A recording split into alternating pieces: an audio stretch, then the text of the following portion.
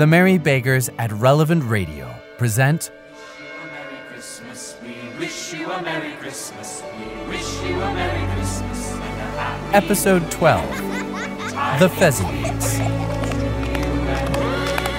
We wish you a Merry Christmas and a happy New Year. Although the Ghost and Scrooge had but that moment left the school behind them, they were now in the busy thoroughfares of a city, where shadowy passengers passed and repassed, where shadowy carts and coaches battled for the way, and all the strife and tumult of a real city were. It was made plain enough by the dressing of the shops that here too it was Christmas time again. But it was evening, and the streets were lighted up. The Ghost stopped at a certain warehouse door. Do you know it? Know it? Was I apprenticed here? They went in. An old gentleman in a Welsh wig sat behind a high desk, and if he had been 2 inches taller, he must have knocked his head against the ceiling. Why, it's old Fezziwig! Bless his heart! It's Fezziwig alive again!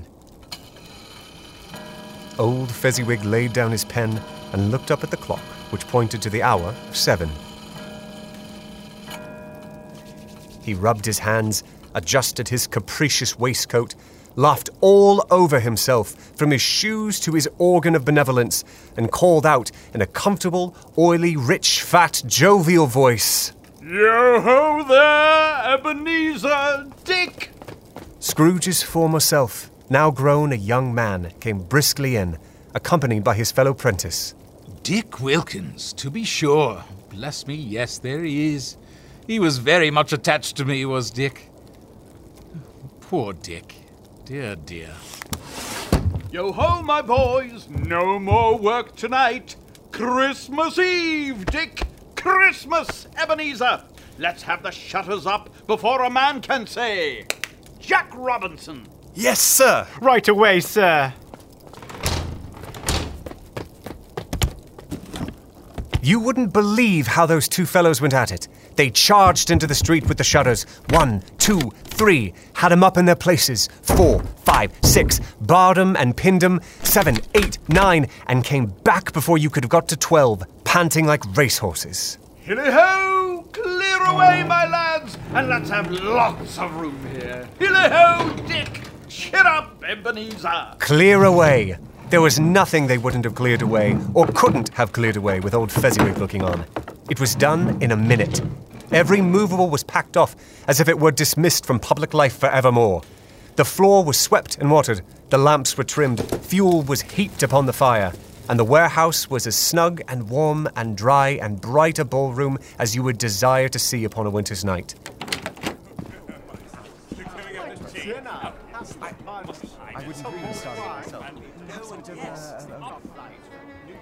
In came a fiddler with a music book and went up to the lofty desk and made an orchestra of it and tuned like 50 stomachaches. In came Mrs. Fezziwig, one vast, substantial smile. In came the 3 Miss Fezziwigs, beaming and lovable. In came the 6 young followers whose hearts they broke. In came all the young men and women employed in the business. In came the housemaid with her cousin, the baker.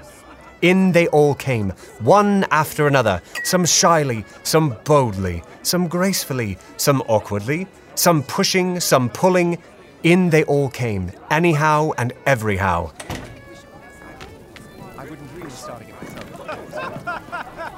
Away they all went, 20 couples at once, hands half round and back again the other way. New top couple starting off again.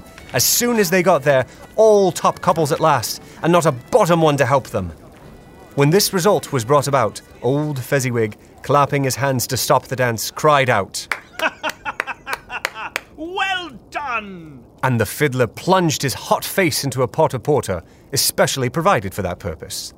But scorning rest upon his reappearance, he instantly began again, though there were no dancers yet, as if the other fiddler had been carried home exhausted on a shutter, and he were a brand new man resolved to beat him out of sight or perish. There were more dances, and there were forfeits, and more dances, and there was cake, and there was negus, and there was a great piece of cold roast, and there was a great piece of cold boiled, and there were mince pies and plenty of beer. But the great effect of the evening came after the roast and boiled, when the fiddlers struck up Sir Roger de Coverley. Then old Fezziwigs stood out to dance with Mrs. Fezziwig. Top couple, too, with a good stiff piece of work cut out for them. 3 or 4 and 20 pair of partners. People who were not to be trifled with. People who would dance and had no notion of walking. 1, 2, 3, up! And up! And up we go! But if they had been twice as many, 4 times, old Fezziwig would have been a match for them, and so would Mrs. Fezziwig. As to her, she was worthy to be his partner in every sense of the term. If that's not high praise, tell me higher, and I'll use it. A positive light appeared to issue from Fezziwig's calves. They shone in every part of the dance like moons. You couldn't have predicted at any given time what would have become of them next. And when old Fezziwig and Mrs. Fezziwig had gone all through the dance, advance and retire, both hands to your partner, bow and curtsy, corkscrew, thread the needle, and back again to your place, Fezziwig cut so deftly that he appeared to wink with his legs and came upon his feet again without a stagger. When the clock struck 11, this domestic ball broke up.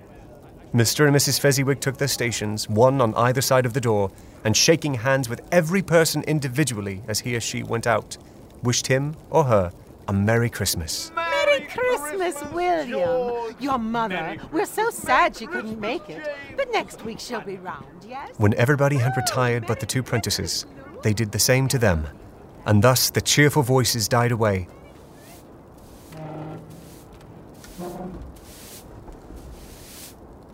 During the whole of this time, Scrooge had acted like a man out of his wits. His heart and soul were in the scene, and with his former self. He corroborated everything, remembered everything, enjoyed everything, and underwent the strangest agitation. It was not until now, when the bright faces of his former self and Dick were turned from them, that he remembered the ghost, and became conscious that it was looking full upon him, while the light upon its head burnt very clear. A small matter to make these silly folks so full of gratitude. Small? Listen. The ghost motioned Scrooge to listen to his former self and prentice as the lads were left to their beds, which were under a counter in the back shop. Did you see him? Did you? Well, I never thought I would see Fezziwig dance like that. You would never guess it, his being behind that desk all this while. I had heard stories, but never anything like that. Mr. Fezziwig. What a man of munificence. What a giant of generosity. A cornucopia of kindness. A lavisher of liberality. A good man. Mr. Fezziwig. May his name ring through our history as the personification of hospitality and generosity. Why? Is it not a small matter? He has spent but a few pounds of your mortal money, 3 or 4 perhaps. Is that so much that he deserves this praise? It isn't that. It isn't that, Spirit. He has the power to render us happy or unhappy, to make our service light or burdensome, a pleasure or a toil. Say that his power lies in words and looks, in things so slight and insignificant that it is impossible to add and count them up. What then? The happiness he gives is quite as great as if it cost a fortune. What is the matter? Nothing particular. Something, I think. No, I should like to be able to say a word or two to my clerk just now. That's all. His former self turned down the lamps as he gave utterance to the wish, and Scrooge and the ghost again stood side by side in the open air.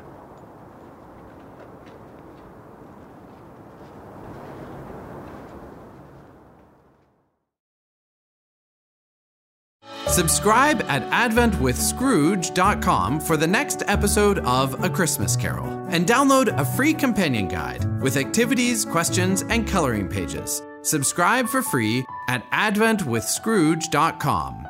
adventwithscrooge.com.